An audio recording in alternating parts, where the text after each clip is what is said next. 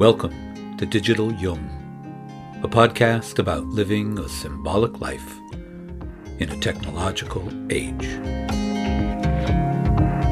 Man cannot stand a meaningless life.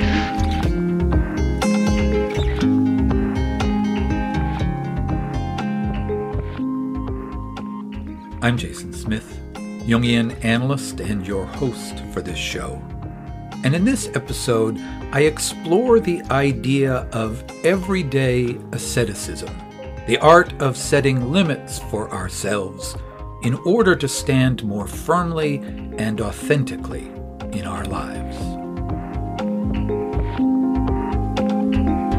It's the human soul.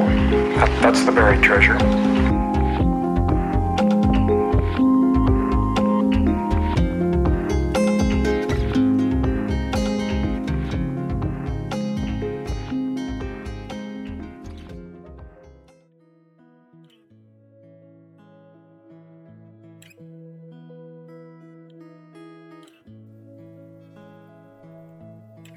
What America needs in the face of the tremendous urge toward uniformity, desire of things, the desire for complications in life, for being like one's neighbors, for making records, etc., is one great healthy ability to say no.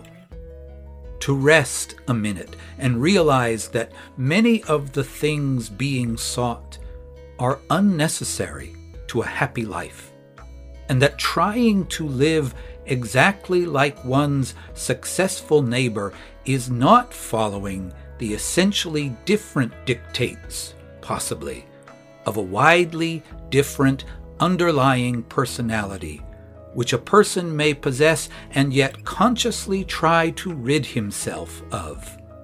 The conflict always resulting in some form, sooner or later, of a neurosis, sickness, or insanity.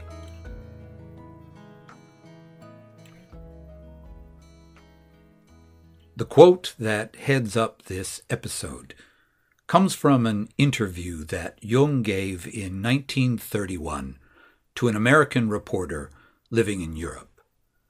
It reflects themes on American culture that Jung would return to several times over the course of his life, in both interviews and articles. His primary observation, and that which underlies most of his thoughts on the subject, has to do with the heightened intensity of American life. This intensity Jung sees reflected in things like the relentless tempo of living, the general unrootedness, what we might call the chronic mobility of the population, an almost exaggerated preference for extroversion, and an ever-escalating material competitiveness, that constant pressure for keeping up with the Joneses, as the saying goes. And all of this, Jung feels, is a symptom of a dangerous one-sidedness in the American psyche. It reflects an energy that is pushing ever forward and upward, leaving the individual with no foundation underneath, no ground on which to stand. In making these observations, Jung will insist that he is not being critical of America. Instead, he states that he is attempting to understand the American psyche, to approach it from the standpoint of a psychologist, of a doctor. He sees in the factors he identifies a source of unhealth and suffering, and hopes to offer something conducive to healing. And of course, today we would probably recognize that the symptoms that Jung pointed out have long since spread beyond the United States. The rapid growth of communication technologies has amplified and accelerated this development.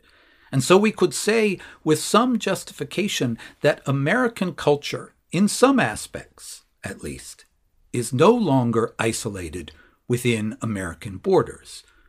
Jung's reflections on America in the 30s remain relevant to just about everyone today. When Jung talks about the need for a healthy ability to say no, he's talking about the importance of developing a kind of everyday asceticism, though he obviously doesn't use that word. But I think it's helpful for us to think in terms of something like this because it reminds us that effort is required. It doesn't just happen by itself. It's not enough to simply hear this idea and agree with it or to have good intentions of learning to say no more often. We have to do something. We have to put it into practice.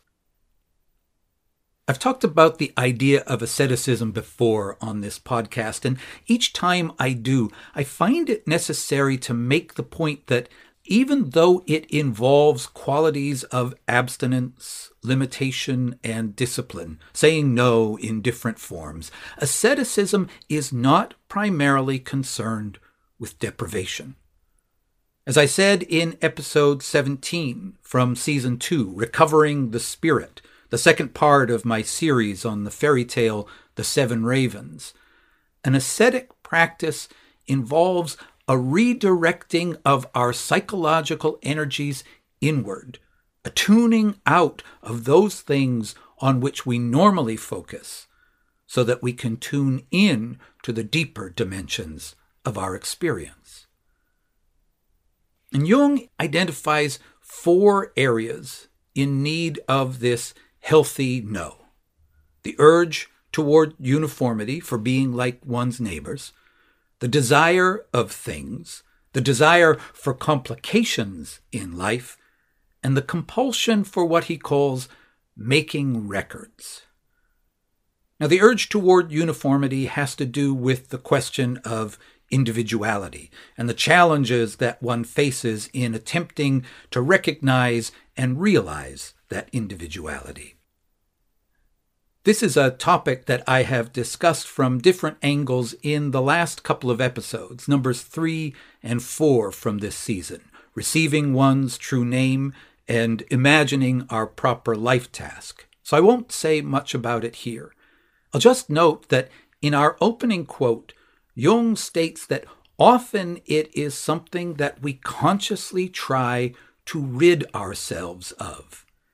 In other words, when we do say no, it's to ourselves, to a full-blooded expression of our uniqueness in favor of a pale conformity. The second factor, the desire of things, of course, seems obvious on the face of it. But I think it's important that we don't just understand this as a moral injunction against greed. The real issue is in the misapplication of our desires.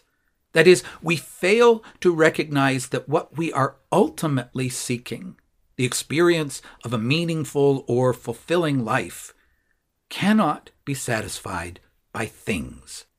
As I write in my book, Religious but Not Religious, satisfactions are fleeting and mercurial. What satisfies today will not satisfy tomorrow, as it is not the particular thing that is sought, the material object, the new experience, the sexual partner, but rather the excitement generated by the thing we want to possess. This is the model of human being as consumer, and it leads to the conflation of meaning with novelty and to the restless pursuit of stimulation and entertainment. And this leads directly into the next factor, the desire for complications in life. We have a great fear of boredom. Or to put it another way, we have a fear of being alone with our own minds.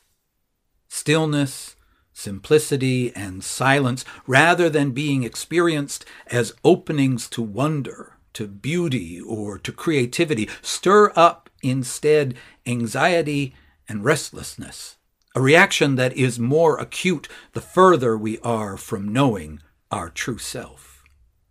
And these days, we try to drown out that anxiety and restlessness with a flood of information available at speeds and quantities unheard of even 30 years ago, let alone in the 30s when Jung was considering these questions. It's almost perverse, says the theologian and philosopher Raymond Panikkar, how we are bombarded by information as if we needed the latter for living life as humans. Information, I would quickly add, is not knowledge, and it is certainly not wisdom. And finally, we come to Jung's statement about making records. Now, on the one hand, this contrasts with the notion of the urge toward uniformity, as it points to the desire to stand out, to be special. On the other hand, it's really what we might call a disguised conformity, because it's based on the attitude of comparison. We make records by being better than others, achieving more, earning more, gaining more publicity, right? A record is always relative to something else, to someone else's achievement. True individuality has no need of comparison. It expresses what it is regardless of what anyone else does or doesn't do. It is not seeking to win, but simply to be. Almost 100 years have passed since Jung made these observations, and the issues that he raised have not diminished in any way, but have only become magnified. The need for a healthy ability to say no is more urgent today than ever. Today, we're faced with a situation in which almost every impulse can be indulged by a series of clicks and pixels. Whatever natural guardrails may have once tempered such indulgence have long been washed away by the rising sea of our technological age. These issues, of course, were not created by the internet or by social media or by the ubiquity of computer screens. But it cannot be doubted that our digital tools often have been and continue to be used to amplify what traditionally has been called our lower nature. Ultimately, however, though the situation today is, as I said, amplified, the underlying problem is an age-old one. Alan Watts gave a vivid description of this problem as it was experienced in 1951, 20 years after Jung's interview, in his book, The Wisdom of Insecurity. And he wrote this: "Our age is one of frustration, anxiety, agitation, and addiction to dope. Somehow we must grab what we can while we can and drown out the realization that the whole thing is futile and meaningless. This dope we call our high standard of living, a violent and complex stimulation of the senses, which makes them progressively less sensitive and thus in need of yet more violent stimulation. We crave distraction." Each age deals with these issues in their own particular way. That the need for a healthy no is not just a phenomenon of modern life, but has an archetypal quality to it, is demonstrated by the fact that we find it symbolized in myths and fairy tales. For example, the seeking after ever greater stimulation and satisfaction that Alan Watts spoke about is reflected in the well-known story of the fisherman and his wife. So here, let me share an abridged version of this story.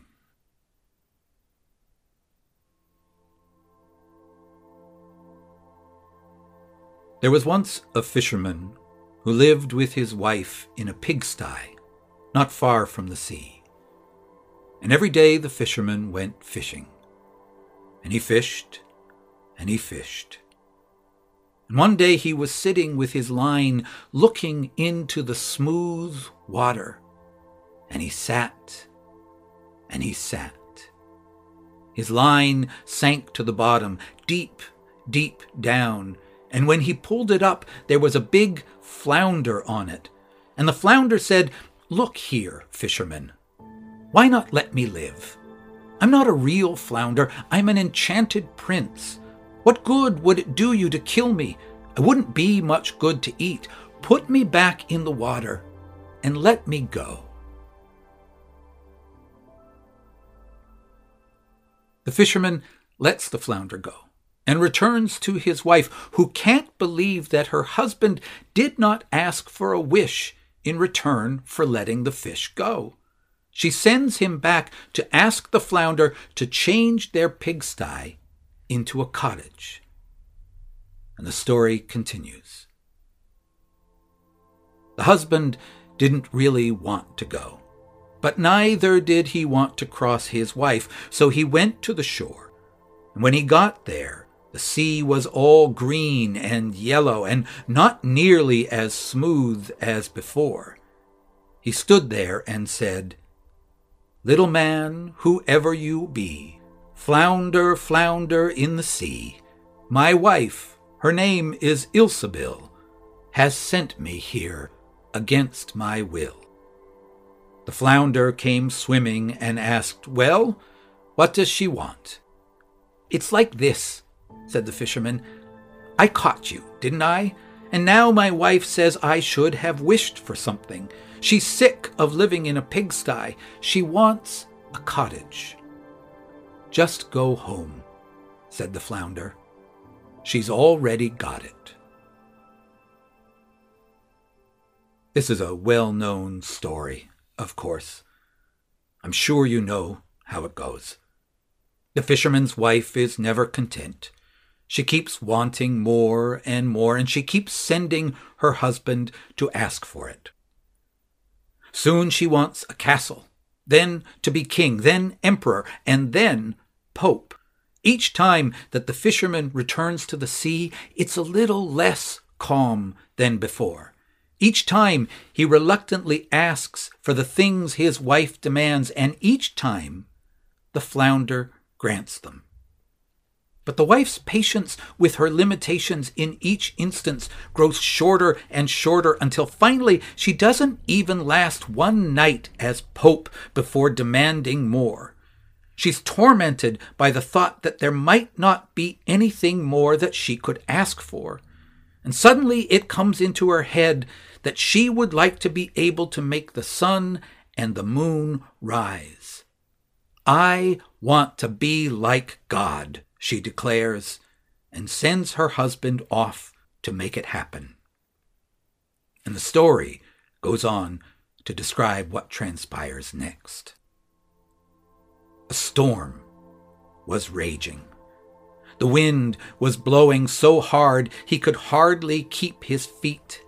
Trees and houses were falling. The mountains were trembling. Great boulders were tumbling into the sea. The sky was as black as pitch. The thunder roared. The lightning flashed. The sea was rising up in great black waves as big as mountains and church towers, and each one had a crown of foam on top. He couldn't hear his own words, but he shouted, "Little man, whoever you be, flounder, flounder in the sea, my wife, her name is Ilsebil, has sent me here against my will." "Well, what does she want?" asked the flounder. "Dear me," he said, "she wants to be like God." "Just go home. She's back in the old pigsty already. And there they are living to this day."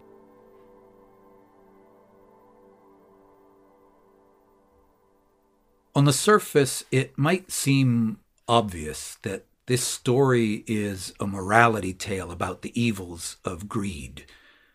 But I think there is a little more to it than just that. First of all, we should be clear that it's not only the fisherman's wife who's at fault here, right? Without a doubt, her greediness is the driving force of the story, but the fisherman's passivity is just as much to blame for how things play out. Neither one of them is able to say no in the face of the wife's insatiable desire. But here's the thing I want to suggest about the conclusion of this story. I don't think it ends with a punishment, with a fall from a great height. I think the wife's final wish is granted. She wishes to be like God, and the couple find themselves back in their pigsty, in the condition in which they started. In many religious traditions, it's the case that the highest value is found in the lowliest places. This, for instance, is the meaning of the birth of Jesus in the stable in the Christian tradition. Pigsty and stable point to the same idea. If one wants to be like God, then one should hang out where God does. The mystics speak of a holy poverty. Of course, they attempted to live this out in a concrete way, but the ultimate point was never just a material or physical privation.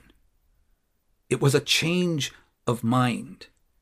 It was not so much about not having things as not needing them, not desiring them. As the great scholar of mysticism, Evelyn Underhill, puts it, it is attitude, not act, that matters. The practice of asceticism is based on the understanding that we do not become our authentic selves by a process of addition, but rather subtraction. That is, it's by stripping away all that is superfluous, all that impedes our direct contact with life, all that distracts us from what is truly important, that we discover that underlying personality that Jung speaks of, that we already possess. At the beginning of the story, the fisherman already has all that he needs. This is indicated by the image of the smooth water into which he casts his fishing line. There are no cares or concerns that ruffle the surface, no turbulent desires to stir up anxiety or restlessness. He is, it seems, at one with nature, at one with life, at one with himself. And the story tells us that in that state, he sat, and his line went deep, deep down. He's able, in other words, to make contact with the depths of his being. And we might speculate that when he releases the flounder that is brought up from these depths, he doesn't ask for anything because there's nothing that he needs. And all of this calls to mind Jung's description of what the healthy ability to say no looks like. It is, he says, to rest a minute and realize that many of the things being sought are unnecessary to a happy life. We too, in a sense, must learn to sit and to sit, to stop and simply be present to what is. We often have this fantasy that some moment in the future will bring about the satisfaction of our desires. It's the fantasy of if only, right? If only we get this salary or that relationship or finally get that degree or, and this is the big one, if only we had a little more time, we would do X, Y, or Z. This is the fantasy that drives the fisherman's wife. Some future attainment, she imagines, will do the trick, but that's just the point. Those attainments do not do the trick. They do not slake her thirst, but paradoxically leave her more parched than before. Your life is shaped by the end you live for, writes Thomas Merton. You are made in the image of what you desire. And this, finally, is the takeaway for all of this. Learning to say no in the sense that Jung intended is a practice of getting clear about what we really want. The end that we want our life to be shaped by, the image in which we want our souls to be made. And in that way, a healthy ability to say no becomes the doorway to a greater and deeper yes. A doorway into the self, into this life, which is always right here and nowhere else. Because that, in my view, is ultimately the secret of our story. The pigsty stands for our own messy little life. Imperfect, incomplete, and yet still somehow immaculate. I'll be back in just a minute with this week's parting words. You'll find a list of all the sources used in this week's episode in the show notes. You'll also find links to connect with me on social media, as well as for my book, Religious but Not Religious, Living a Symbolic Life, available from Chiron Publications. If you enjoyed this episode, please consider supporting the production of this show. You can do so for as little as the cost of a cup of coffee at Buy Me a Coffee. You'll even find some extras for this show posted there from time to time. Just hit the Support the Show link in the show notes. Thank you very much. Now here are this week's parting words.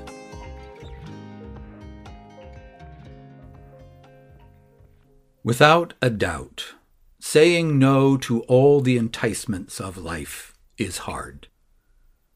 I know I have certainly not mastered it and probably never will. So it's helpful to have reminders, to find places of encouragement. And one writer I turn to often is Raymond Panikar, who I mentioned earlier, and particularly to a book that he wrote called A Dwelling Place for Wisdom. And here's a quote from that book that I come back to again and again whenever I feel I need to get myself back on track. And this is what he says. We should not squander our time with all kinds of things, although they may be important and pleasant, which do not constitute wisdom, do not bring salvation, and do not allow for joy to appear. All of us have known about this truth for a long time. One does not need to add anything new, only to recall the old. After all, we know all about this truth, but we have no time for it.